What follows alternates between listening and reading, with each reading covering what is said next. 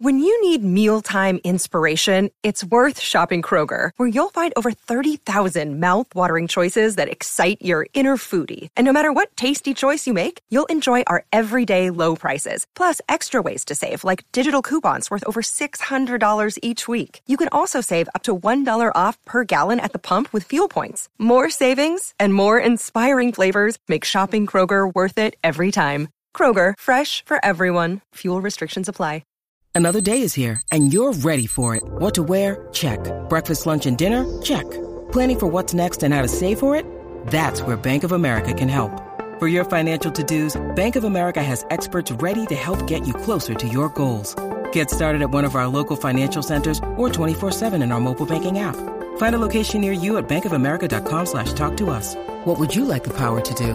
Mobile banking requires downloading the app and is only available for select devices. Message and data rates may apply. Bank of America N.A., member FDIC. It's time for today's Lucky Land horoscope with Victoria Cash. Life's gotten mundane, so shake up the daily routine and be adventurous with a trip to Lucky Land. You know what they say, your chance to win starts with a spin. So go to LuckyLandSlots.com to play over 100 social casino-style games for free for your chance to redeem some serious prizes. Get lucky today at LuckyLandSlots.com. Available to players in the U.S., excluding Washington and Michigan. No purchase necessary. VGW Group. Void where prohibited by law. 18+. Terms and conditions apply.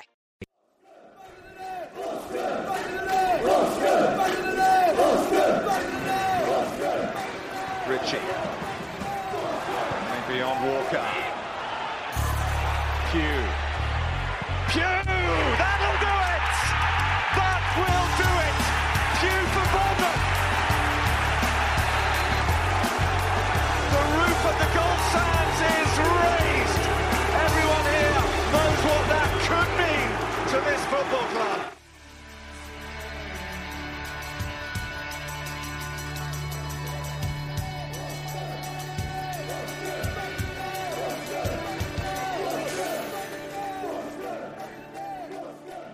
Hello and welcome to episode 45 of Back of the Net, the AFC Bournemouth podcast. My name's Sam Davis and I'm pleased to say that this week sees the return of our man from down under, Mr. Sean Barker. And Sean, there is a reason for your absence recently, isn't there? Hello, mate. Yep, and hello, listener. Lovely to be back. And firstly, Sam, well done on the last few weeks' shows. It's been nice to be a listener and just listen in. But yeah, it's been pretty busy. We had a bit of a holiday and I climbed a mountain, which was an active volcano, and actually stood in the crater and had that moment of, at some point in the next couple of 100 years, this is going to blow. Is it now? But it wasn't, folks, because I'm back. But also, yeah, pretty busy at home because we are now expecting a second baby. Oh, mate, that's absolutely superb news. I haven't got the champagne, but I've got a can of Punk IPA here. I don't let you down, do I? Not a G&T. You've upgraded to a craft beer. What a hipster. Yeah, I certainly have. But, mate, really big congratulations to you and Tash. And, yeah, it's going to be great to increase the family. Yeah, and another Cherries fan, whether they like it or not. I'm really delighted for you, mate, and I'm just pleased that on your podcast return, we can keep the good vibes going as we'll be celebrating a 4-0 Cherries win. So here's what's coming up.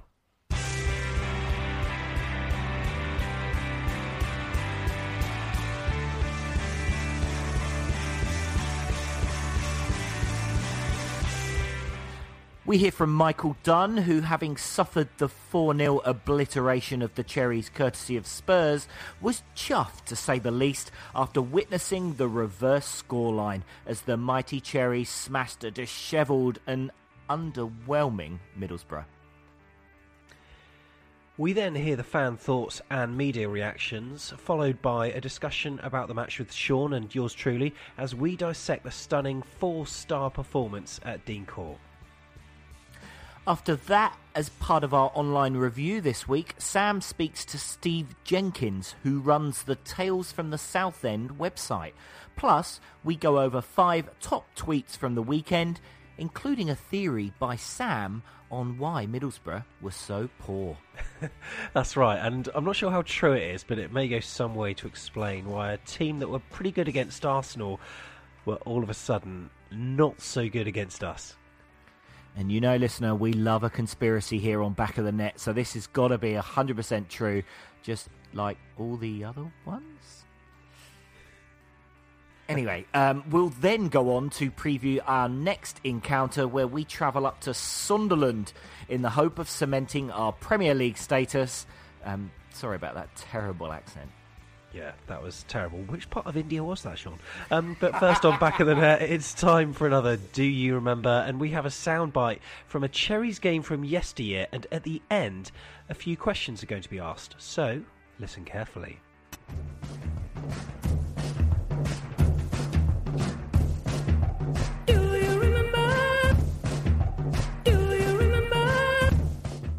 We have got an invasion of fans, which is very disappointing because we know they've been protesting, but it does seem a shame that they should disrupt something which they're really after, which is to preserve football for their club. Very disappointing scenes indeed.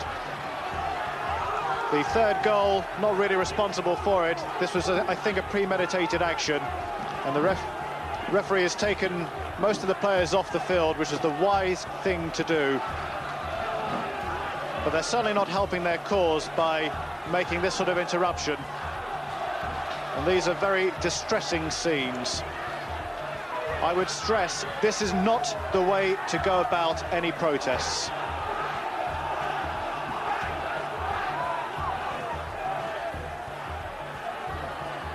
There are extra police on duty today. Police were aware that there might be problems. Obviously doing their bit to ensure they're sorted out very quickly indeed. But we don't need this in football. For all their love and dedication for the game and for their club, they do it no service by these sort of protests. Obviously they have got problems, both on and off the field, and especially on the field at the moment, where they're 3 goals down, and thankfully the players are now resuming their positions. The police are retreating to other positions. The fans hopefully will remain behaved, and we can get the remainder of this game out of the way without any further disruption. So there we go. I was actually at that game, remember it well. But can you? We've got you 3 questions here. Firstly, name the opponents. Second question, name the final score. And then thirdly, who was the AFC Bournemouth manager? So we're looking for the opponents, the full-time score, and the Cherries manager. The answer is at the end of the show.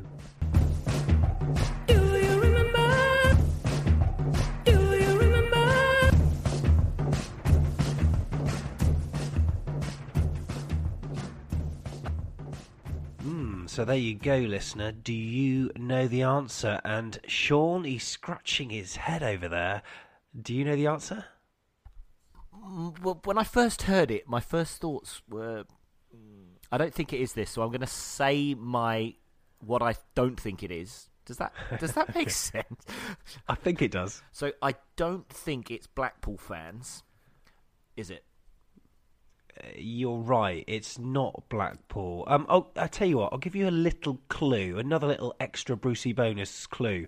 This was televised on a Sunday afternoon, live on Meridian. So it was on ITV in the South, and that's all I can say. That's all I can say. Yes. That's actually a massive clue, because this back in those days. It was pretty much, there was only one team we ever played on TV. So that's a good one, Sammy. Maybe you, dear listener, have also now picked up. But you want to know the score. Okay, that's going to take some work. At the end of the show, I'll carry on. At the end of the show, we'll give you the answers. So we'll move on now, though, to a scoreline which I'm sure we can all remember. If you needed any help, Mark Pugh would help you out. How many fingers, Pewey? Four on that hand and none on the other? Okay. So let's hear all about the game with our man behind the mic. Here's Michael Dunn.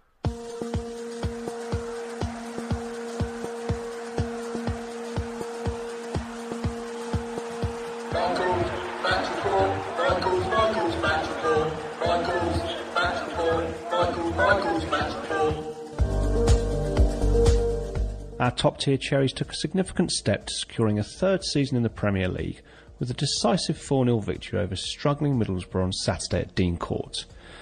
Eddie played what appeared to be his strongest available team from the kick-off, with Ryan Fraser replacing Junior Stanislas on the wing and Dan Gosling returning for the much-appreciated Jack Wilshere in midfield. Despite voicing his intention in midweek to move on at the end of the season, Max Grader retained his seat on the bench, with Jordan Ide nowhere to be seen once again. The players and management had made no bones about the importance of this fixture and backed up these words inside the second minute when Josh King gave us the lead. Gosling found Mark Pugh, who played a 1-2 with his old pal Charlie Daniels, before crossing to King, who nonchalantly turned the ball past Brad Guzan despite being surrounded by Borough defenders. I have spoken previously about my aversion to early goals, but on this occasion I was prepared to make an exception, as Middlesbrough's record this season suggests that if you can take the lead against them at any stage in proceedings, the game is as good as won. Before we were able to extend our lead, Gaston Ramirez decided it was time to see if he could somehow find favour with the home fans by performing a comedy dive in our penalty box several steps after he had brushed past Simon Francis. When referee Graham Scott finished laughing down his sleeve, he produced the yellow card, presumably to punish the Uruguayan for such poor play acting. On 16 minutes, we went 2 up when Benik Afobe scored his 3rd goal in the past 6 games. The always hirsute Adam Clayton fell into the same trap Harry Arter set for Georgino Wijnaldum, and as at Anfield, the ball found its way to Afobe, who finished in trademark first-time style.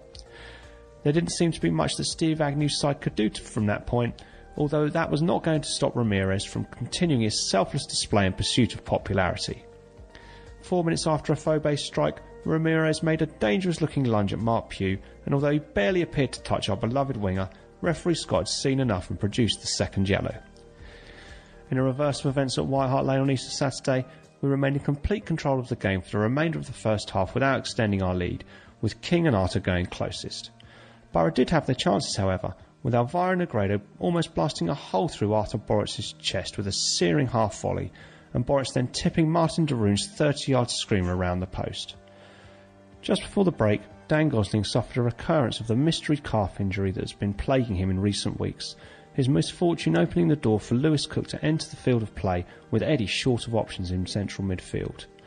Cook the younger did not waste his chance, and on 65 minutes played an incisive raking pass to Mark Pugh, who cut inside to curl the ball beyond Guzan and into the net at the far post. The popular winger, who also goes by the names Charlie Daniels and Ryan Fraser according to Match of the Day pundit Kevin Kilban, was making his 250th league appearance and put in a man-of-the-match performance, much to the delight of the Cherry Nation. 5 minutes later, Bournemouth had a 4th goal. After Adam Forshaw had fouled his namesake Smith, the Pugh doppelgangers Fraser and Daniels lined up to take the free kick. The wee man was in a hurry to get on with things and played the ball to Daniels before he was expecting it. This was no problem for our left-back, who gave a couple of defenders the slip before firing past Guzan and taking off in the direction of the by now cowering corner flag. We continued to make all the running and could have made an even bigger dent in the goal difference had King or Afobe made some kind of contact with Pugh's excellent cross into the corridor of uncertainty. Our Norwegian striker was then replaced by Lys Mousset, and the Frenchman looked certain to open his account for the Cherries when he latched onto Daniel Ayala's poorly placed header 6 yards out, but somehow blazed over the crossbar. It's been a nervous second half of the season at Dean Court, but thoughts are slowly turning from the fearful prospect of relegation to the possibility of a record highest finish in English football for the 4th season in succession. Just imagine, can we get top 10? Who knows? That was Michael Dunn there with the match report from the weekend. If you're not following him, do it now. Go onto Twitter and search all departments.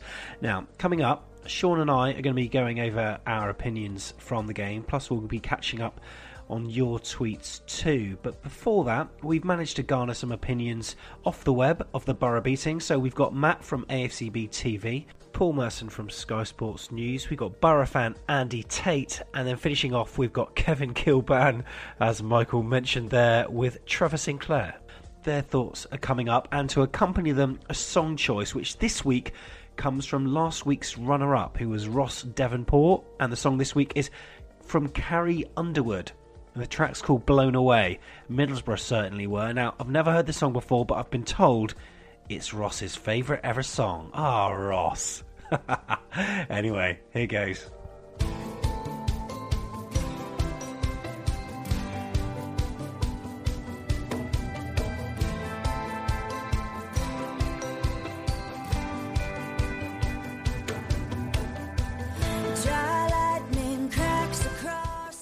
an easy stroll in the park, easily maybe sending Middlesbrough down. It's like Gaston Ramirez and a little bit of squabble. Mark Pugh getting a minimal contact. Got to give that to Borough.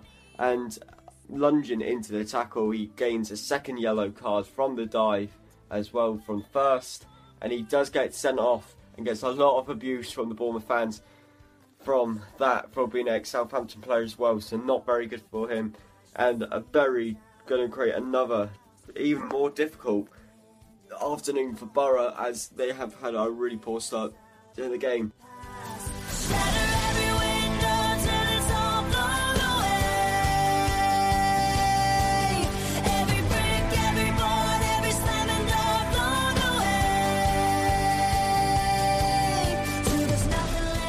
You can't help but draw the contrast between them and Bournemouth. Bournemouth concede a lot of goals at times, but their game is entirely based around being on the front foot. Yeah, they let in goals for fun. They play two up front.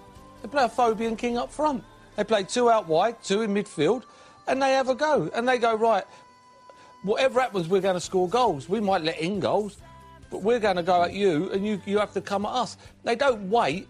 They don't wait for the other team to get going and go 1, 2, 3-0 up and then start. Well, they didn't even get playing Middlesbrough, but they've done that all the time, Bournemouth, and that's why you want them to stay up, because they have a right go. And sometimes you're on the end of a defeat, but you pick up points.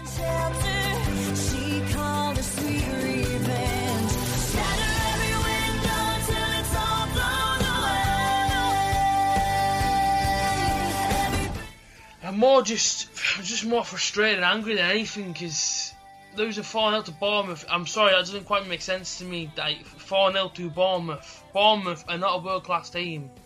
Yes, okay, give them the due. They got a classy manager, and obviously the team isn't bad. But you don't go there and get beat 4-0. Flipping it. You do not go there and get beat 4-0. But it is what it is. Obviously we have to kick on. On to Sunderland now, come Wednesday night.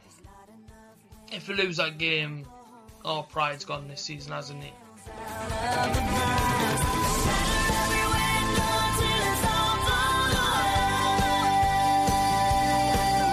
By the way, what on earth has happened to Josh King? He had 12 goals in 16, and before this season, he'd had 12 goals in his entire league career. That is a purple patch to beat all purple patches, isn't it? It's tremendous, tremendous from him. He came to Hull when he was a young boy when I was there, and I knew he had the ability, he had real pace to burn. He's chasing lost causes, he gets something from nothing here, and that's the one thing I've really liked about him. Yeah, I think he looks fit, he looks like he's got the bit between his teeth, he's confident, and I think it's good manager. You know, you look at Eddie Howe, he's been coaching him, he's good coaching, it's good leadership from the manager, and he's encouraging him to do these things, and he's gone out there. And listen, if it wasn't for Callum Wilson's injury, would he have got the opportunity? You talk about taking your opportunities, he's certainly done that. He's scored more goals this season, the third most in the Premier League, behind Lukaku and Kane.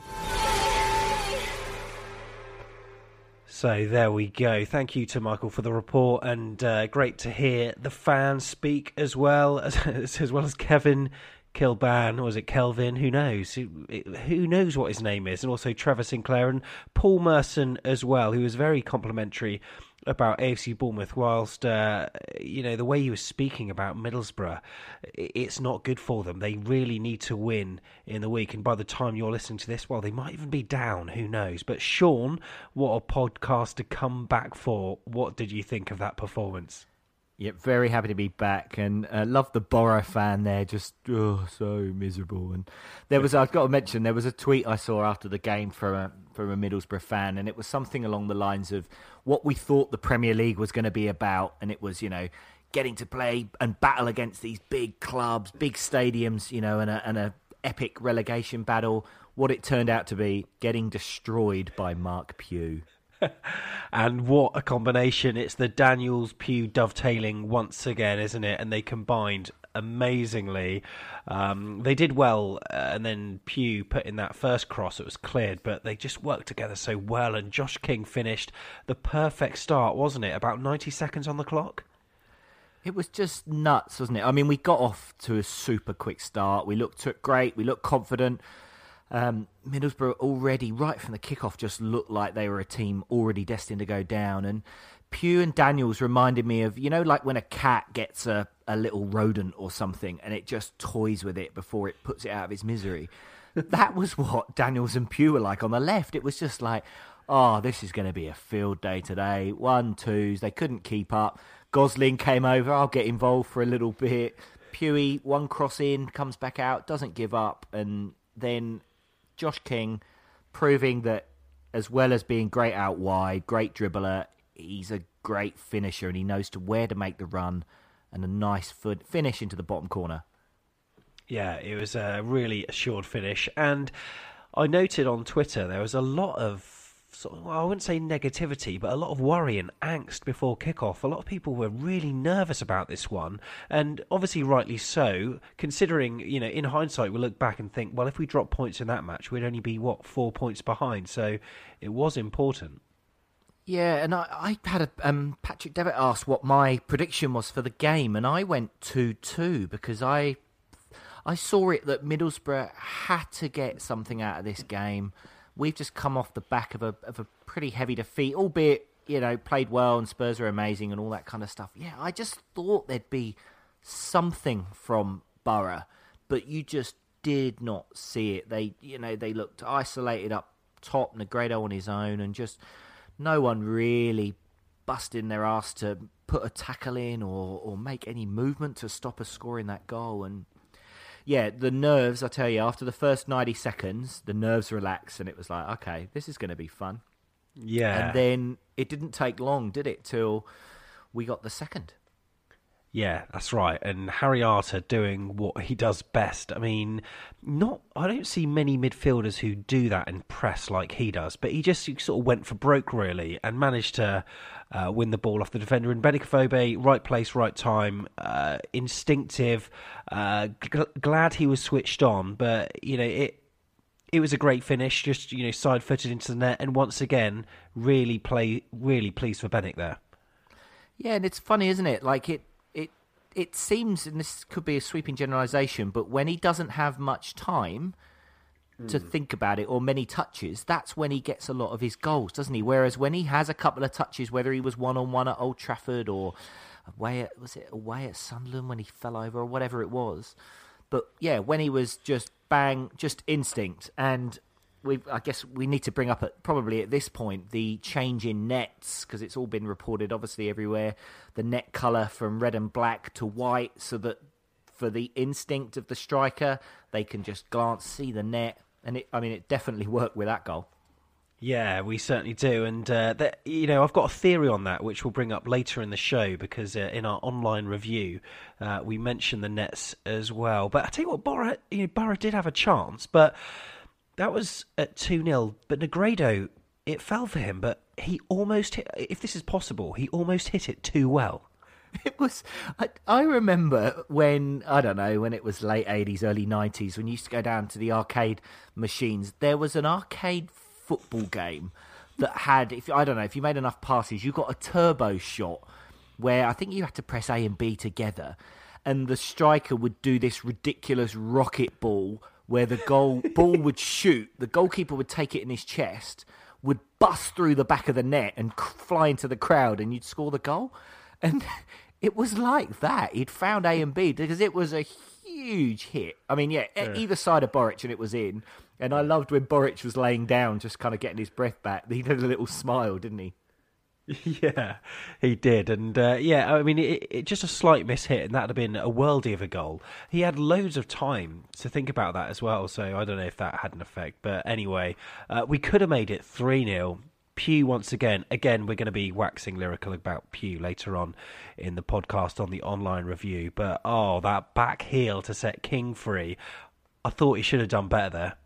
Yeah, he should have scored. It deserved, from that back heel alone, it deserved a goal. And yeah, I don't know, he just lashed at it a bit, didn't he? Just across his foot. And yeah, I mean, it was, but it set the scene to go, when we want to carve them up, we absolutely can. And then, if anything, it was funny, wasn't it? And Eddie said afterwards, what happened next actually caused us just to kind of take our foot off the brake a little bit.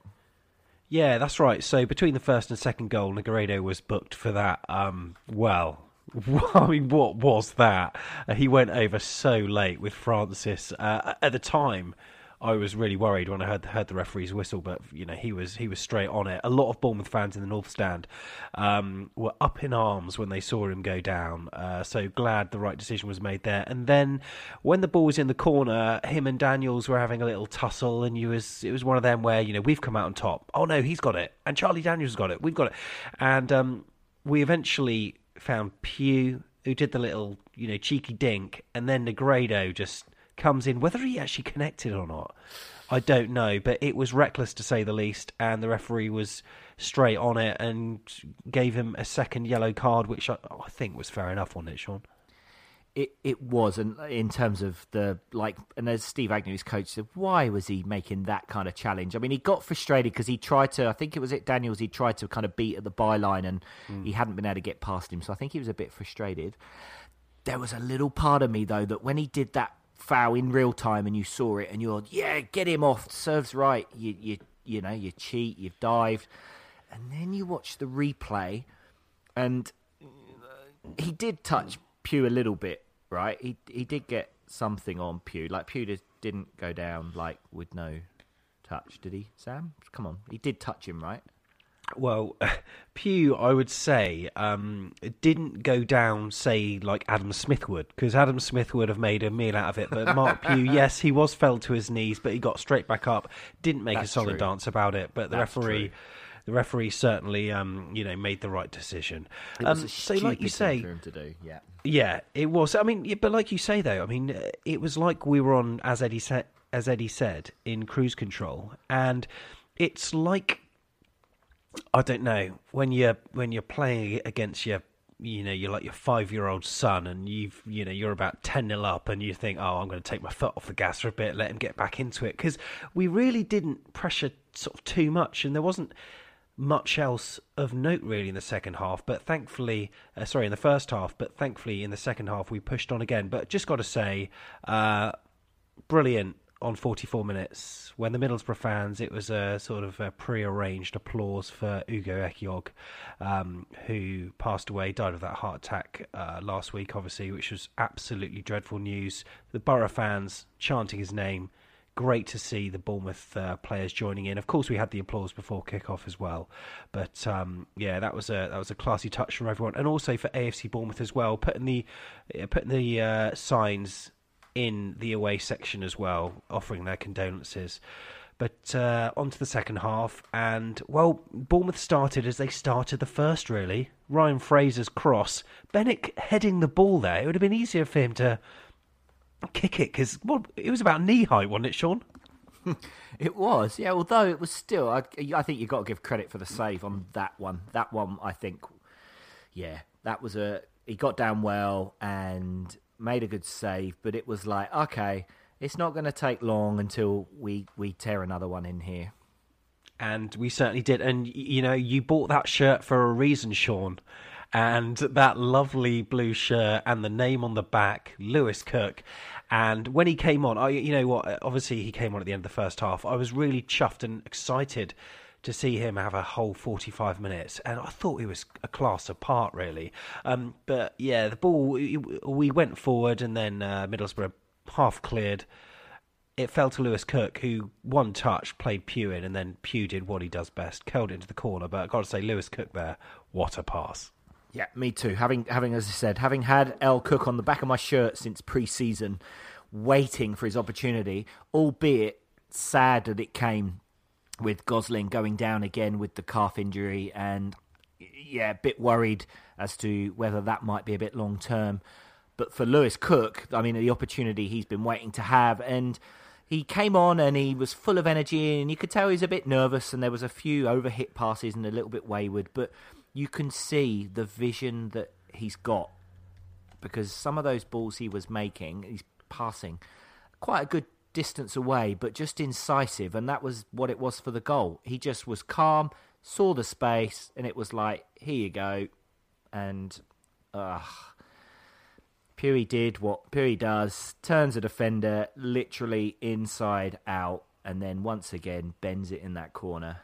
And it was great for Pugh to get the goal and to run off in front of the North Stand and to have a big cuddle with Lewis Cook.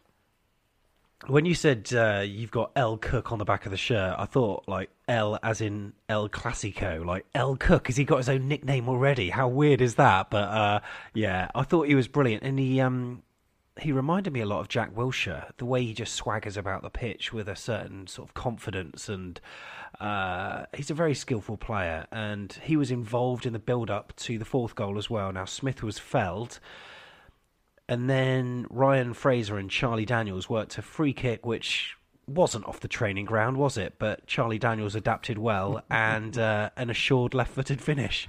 Yeah, I reckon when they were planning the free kick, it wasn't like the Great Escape movie where Pele goes, I'm going to get the ball and I'll go here, here, here, here, goal. Because that's what it was. It was in the sheds beforehand. Right, I'm going to lay it off to you. You're going to go pretty much round 4 players and smash it in the corner. Yeah, no worries. Yeah, it's fine. Just let me know when, and just everything about it was just, Borough, you're gone. You are absolutely gone. That is your season summed up in 1 goal. Yeah, completely. They had a couple of tweets in after the match, by the way. I'll come back to you. FCB Sydney supporters, great win for the lads, now off to sleep. I tell you what, if you stayed up for that, every minute was well deserved. And Robert Murphy also said, how about a poll or an opinion poll on our points total for the season on this week's show? So we may do that during the week. He's going for a very optimistic 47.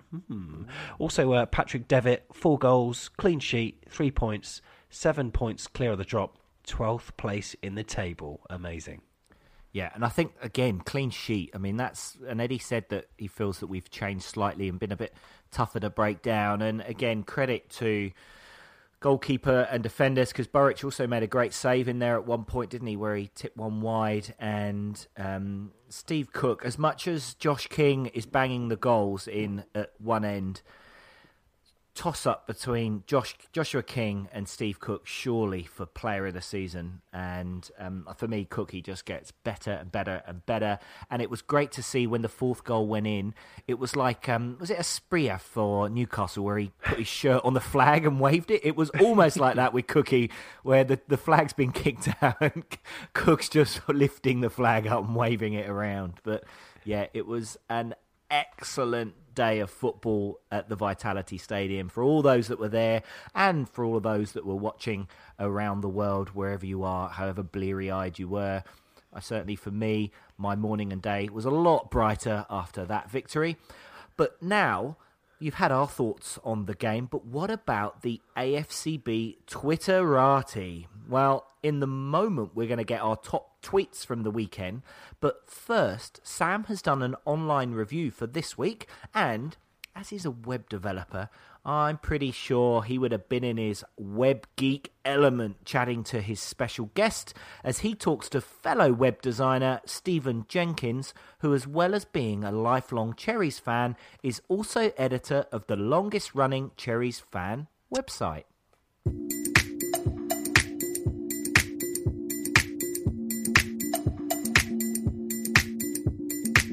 So, as part of our online review this week, we've got Cherries fan Stephen Jenkins with us. Now, back in 1998, I ran Boscombe on the Web with John Sharkey when it started, and then that morphed into Red and Black, but that's no longer with us, sadly bit in the dust. But Stephen's site, Tales from the South End, well, that's now been going for nearly 17 years, which probably makes it the longest running AFC Bournemouth site on the internet. Now, we'll talk more about that in a second, but firstly, Stephen, how are you? I'm very well, thank you. Good. And did you enjoy Saturday's game? Of course I did. What was not to like, eh? It was incredible, wasn't it? So, when did you start supporting AFC Bournemouth? Right, well, sort of like in the 70s, my granddad used to be a season ticket holder in the old main stand, and he used to take me on like in the early 70s when I was really, really young. I can't really remember much about it. And then I sort of stopped going and used to go occasionally in the 80s, and then just after the glory years of Harry Redknapp, I started going again regularly. Yeah. And then I've been going ever since. Ah, good stuff. So, yeah, as we were saying, your website is Tales from the Southend, and it is at www.thesouthend.co.uk. What gave you the inspiration for doing the website? Well, at the time, I was looking for a job, and I thought I'm going to, as a web designer, which I did do briefly. And I'm thinking, well, I like AFC Bournemouth. I'll see if I can make a website. And I just sat around and thinking, well, I always used to go in the Southend. Yeah. And so, why don't we hear about people's stories from the Southend? That's basically what it was. I can remember this bloke sitting in front of me, scratching a scratch card, and looking from behind, it looked like it was something more hilarious. And so that just sort of inspired me, thinking, I wonder what other stories people have got. They could tell us while they've been sat here watching us lose. Yeah, good stuff. You know what? I can tell that you are a web designer or have been a web designer because it's an excellent site, and graphically, it's incredible. I mean, you know, some of the graphics you put out on Twitter are like a proper professional, I've got to say. But thank you very much. No, that's okay. I mean, so what kind of content can people expect on Tales from the Southend? Well, I try like I think the story thing sort of disappeared really because I don't think anyone really was that interested, and obviously now with social media everyone's got a story to tell and they tell it on there, so I'm trying mainly I'm trying to keep up with the news, but it's just my opinion and comment on what's happening at the club, maybe do some match reports if I ever find any videos, which I find really difficult since we've been in the Premier League, to and stick those up as well, so try to create a good video archive and just give out my opinion on what's happening and see what other people think. Well, your website came it was very handy today when I was looking at some videos, because I mean you won't have heard it yet, but we've got a Do You Remember at the start of the show, which actually references one of the YouTube videos on your site, but I can't give anything else away. But at the end of the podcast, you'll be able to see what video it is. So, excellent. What kind of feedback have you got from the site? It's strange because obviously before we were a Premier League team, didn't really get much interest. Maybe obviously some Bournemouth fans, but apart from that, I didn't really get much interest. And now since we've become Premier League, I seem to have more interest from other people, other websites especially, but of other teams seem to have more interest. And obviously Bournemouth fans now can get their information everywhere now, aren't they? Because since you're in the Premier League, you're splashed across every newspaper, media outlet, or someone online. Yeah. So I get, obviously people like it, and I'm trying to give people what they want as well as say what I think at the same time. Yeah, no, it's a cracking site. I did see one of your pieces actually on another website. I mean, I know from doing websites, you sometimes get an email that have got questionnaires you've got to go through and answer the questions, which appear as like preview pieces on other websites. So I mean, after Saturday's game, which was absolutely tremendous, we take our good form still on to Sunderland on Saturday, 3 p.m. kickoff. What are you expecting from that match? Do you think we're going to win? It's difficult, isn't it, really? Because I think Sunderland must be desperate for the points, but I think they must have been desperate for the points for about the last 5, 6, 10 games. And then so you suddenly think they're going to kick into gear and start getting results, and well, it doesn't seem to be happening for them. So so you'd think even at home they're not particularly great, and they did beat us down here, didn't they? 2-1, which I thought was which we won't go into. But anyway, yes, I think as a bit of a revenge. So I don't know. I reckon 2-1 to us. Brilliant. I'd be well chuffed with that. Well, we'll hear more on Sean and my predictions on the game a little later on the podcast. But as we continue our online section this week, let's check out some tweets from the weekend.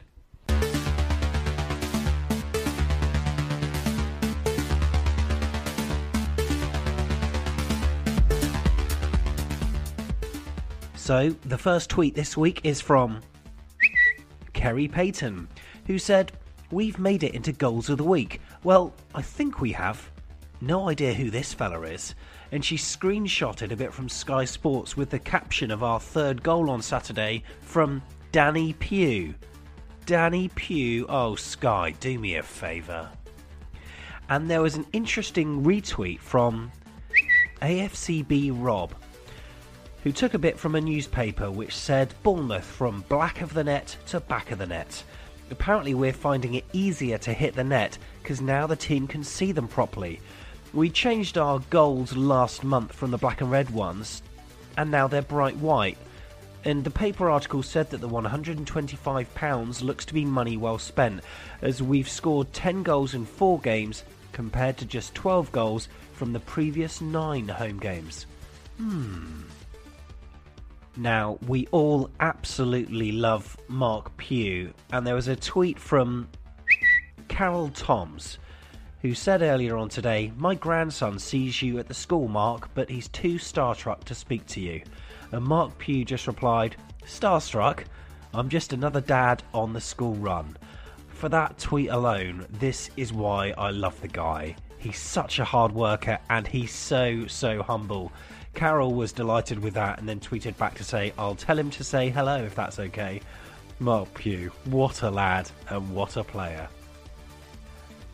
And finally a tweet from yours truly, Sam Davis UK, who said on Saturday, "I didn't want to say anything, but a friend of mine said she saw a few drunk Borough players in the Sky Bar last night, was sceptical, not now." I'll explain this in a minute. And finally a tweet from AFC Bournemouth, who said earlier on this day 7 years ago, the Cherries beat Burton Albion 2-0 to secure an historic promotion to League One. What a day. And it was an amazing game. We won 2-0, I think, goals from Brett Pittman and then Alan Connell-Allen securing a victory, and the Burton fans were so amazing, letting us run onto the pitch. They even had celebration, good times music on the tannoy, and they really contributed to what was an excellent away day for away fans. And I think that's part of our, well, that's the reason for our big love for Burton Albion. But what a day that was, just 7 years ago. Wow, look how far we've come, eh? So there you are. Thank you to Stephen Jenkins and some interesting tweets from the weekend. Now, Sean, I've just got to quickly say about the Nets. We mentioned them earlier on. I actually tweeted about this, and I knew I tweeted about it.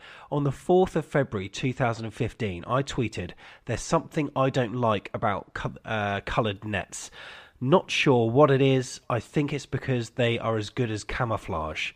And I've always thought that, like when watching the games on TV at Dean Court sort of afterwards, you kind of look back and you think, if it wasn't for the white frame of the goal, like, you wouldn't know there's a goal there. I mean, this sounds a ridiculous thing to say, but like when you're a player in the box, right, when you just have a quick sort of glance to the left, you've got your posts obviously to get the bearings, but what if you can only see one post?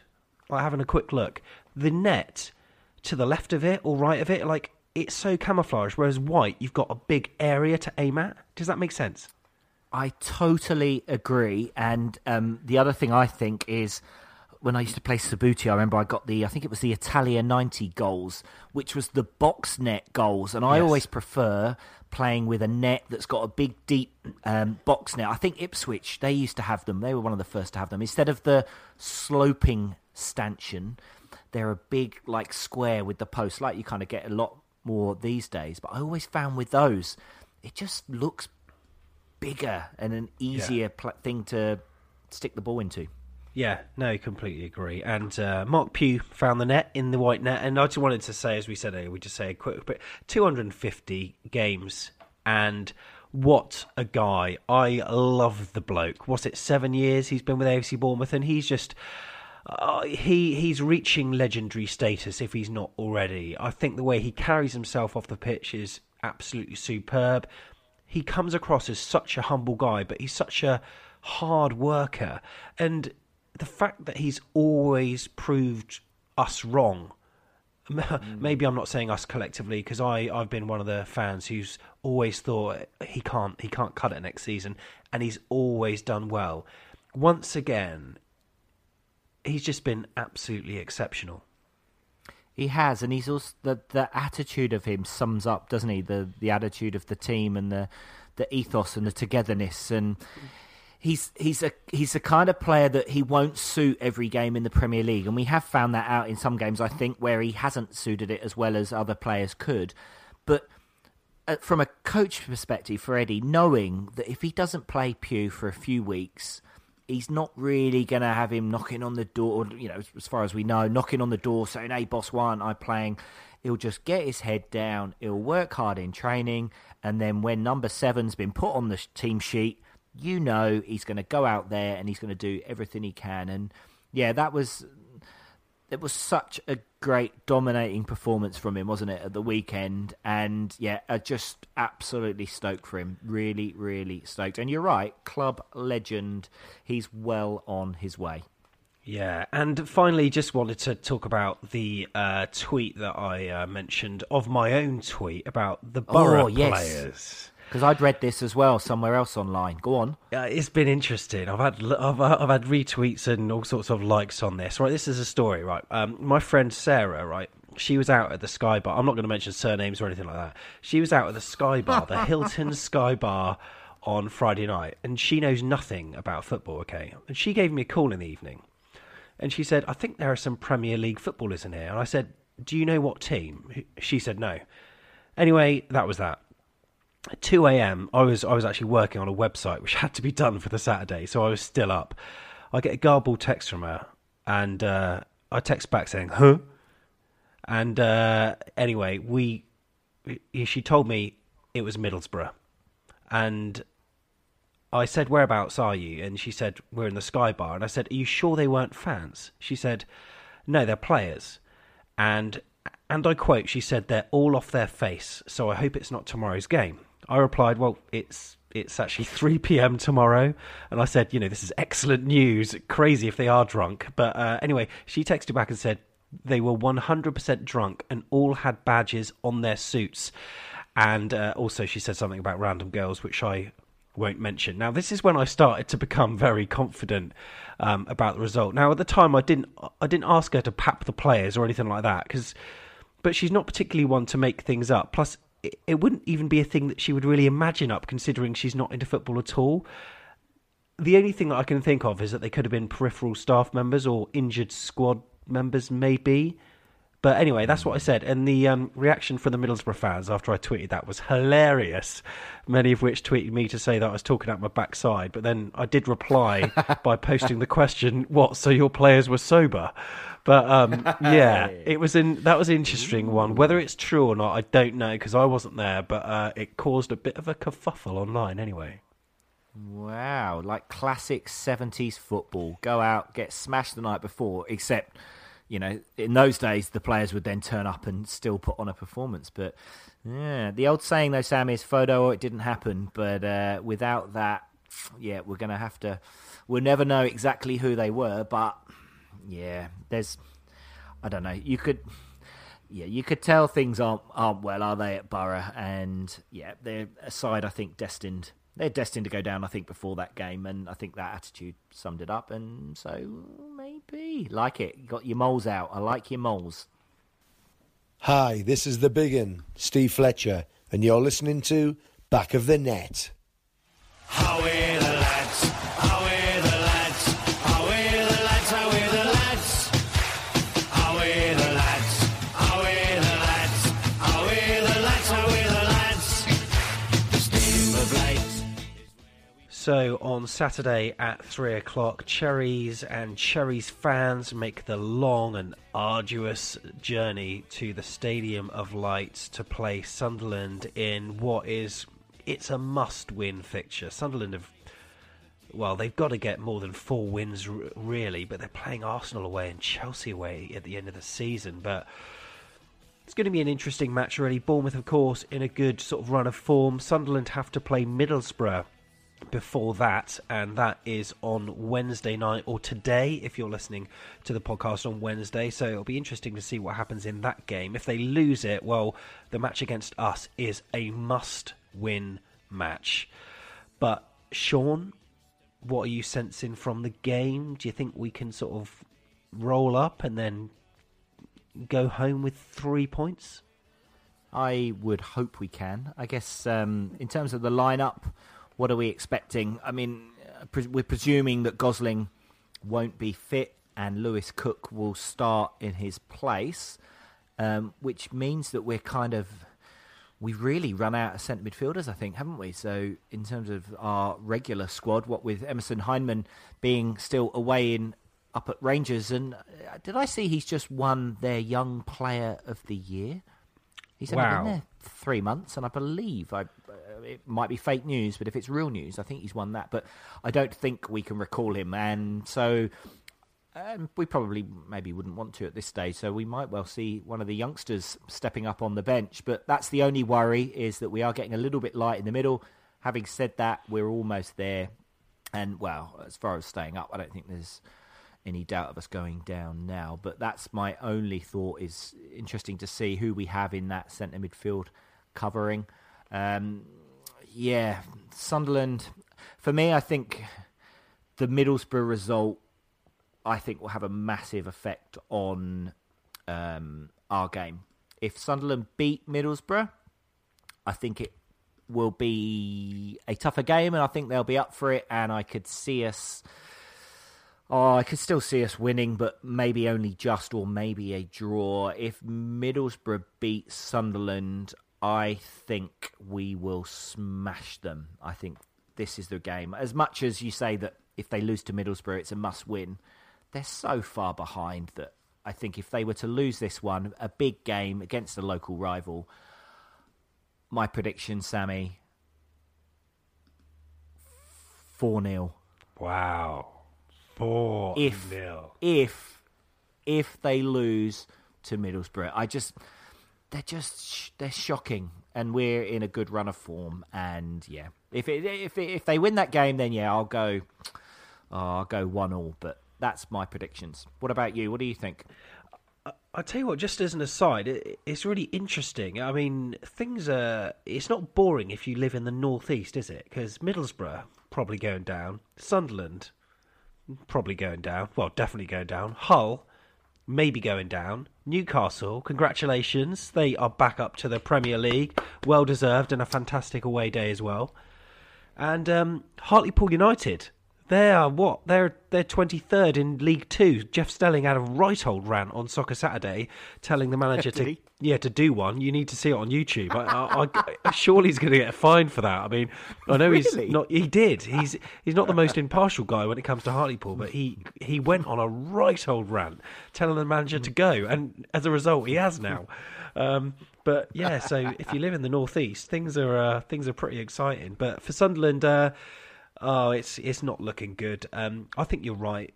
The result against Middlesbrough is going to sort of determine the match. I think we can roll out winners. I don't think it's going to be as easy as 4-0. I think we could come away with a 2-0 win, and that's what I'm going for. And with the lethal duo up front of Josh King and Benik Afobe scoring the goals. Now, you may have seen, Sean, I put out a tweet earlier on, and it got a fair few sort of likes and retweets. And this is a fact, there's a few Benik Afobe haters there still in Twitterland. And I worked out that without Benik Afobe's goals this season, Bournemouth would have 5 fewer points, putting us in 16th place. That's the equivalent of £6 million worth of prize money. Ooh, good stat, Sam. Now, I'm slightly distracted because my geography of the north of England is rubbish. You know, once you're north of the Watford Gap, you're northern as far as I'm concerned.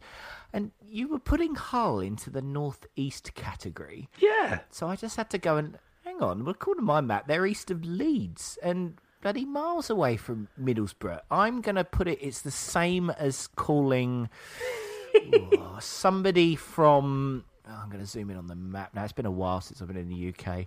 Someone from Worcester, let's say, is on the south coast.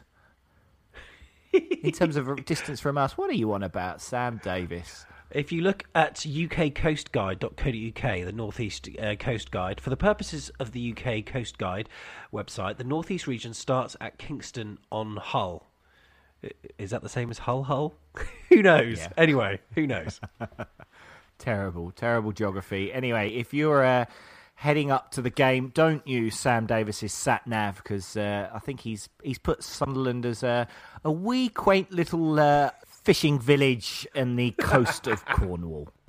Hi, this is Gary Chapman, the bloke who stands in the back of the North Stand shouting, "Up the cherries!" You're listening to Back of the Net.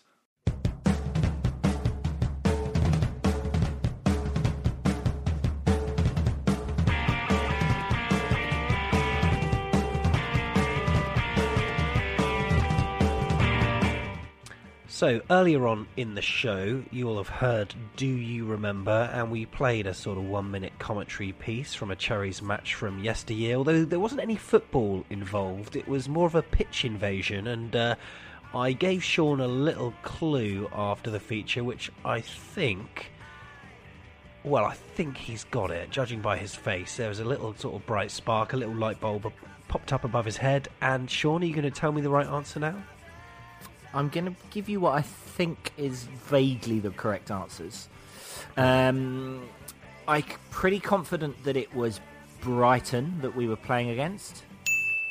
And there was a couple of things. One, I can remember being there now because it was back.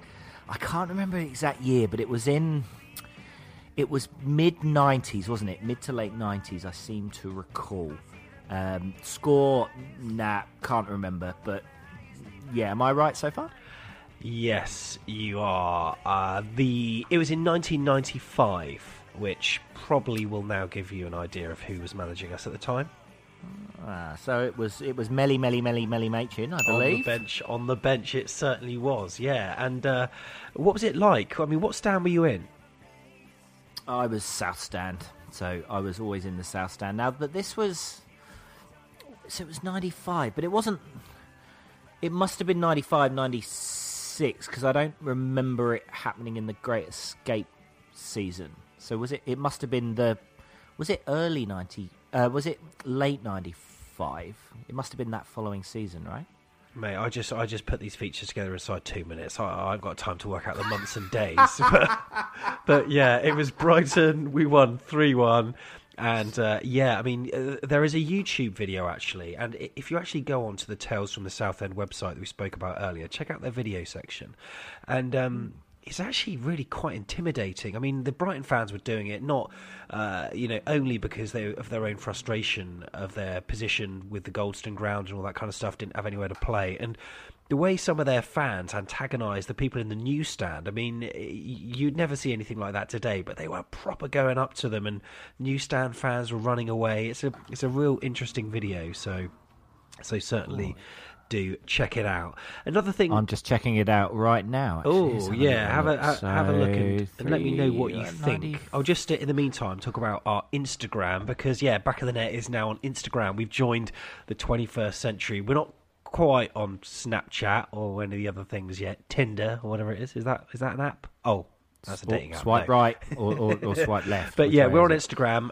Give us a follow and like our tweets. No, Instagram posts. Yeah, just go to instagram.com/AFCB podcast or search AFCB podcast over there on Instagram. And when you see us post, do feel free to do whatever you have to do on Instagram, and do, of course, spread the word.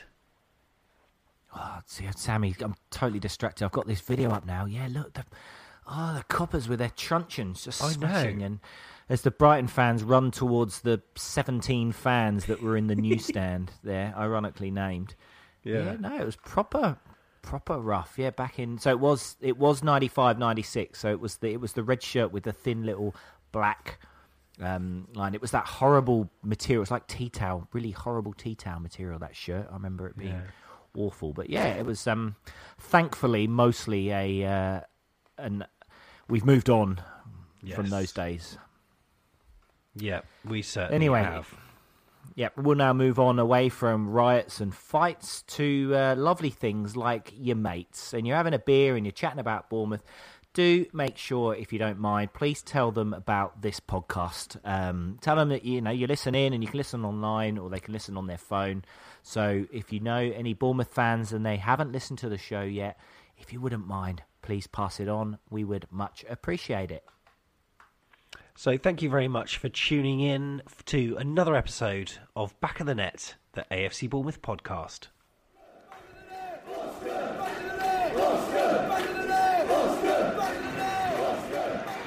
Ritchie. Maybe on Walker. Pugh. That'll do it! That will do it! Pugh for Bournemouth! The roof of the Gold Sands is raised! Everyone here knows what that could mean to this football club.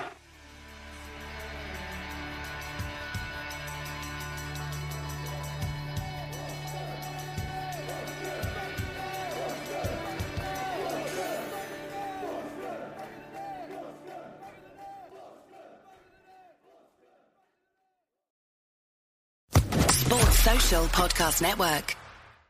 Step into the world of power, loyalty, and luck. I'm gonna make him an offer he can't refuse. With family, cannolis, and spins mean everything. Now, you wanna get mixed up in the family business. Introducing The Godfather at ChumbaCasino.com. Test your luck in the shadowy world of The Godfather slot. Someday, I will call upon you to do a service for me. Play The Godfather, now at ChumbaCasino.com. Welcome to the family. No purchase necessary. VGW Group. Void where prohibited by law. 18+. Terms and conditions apply.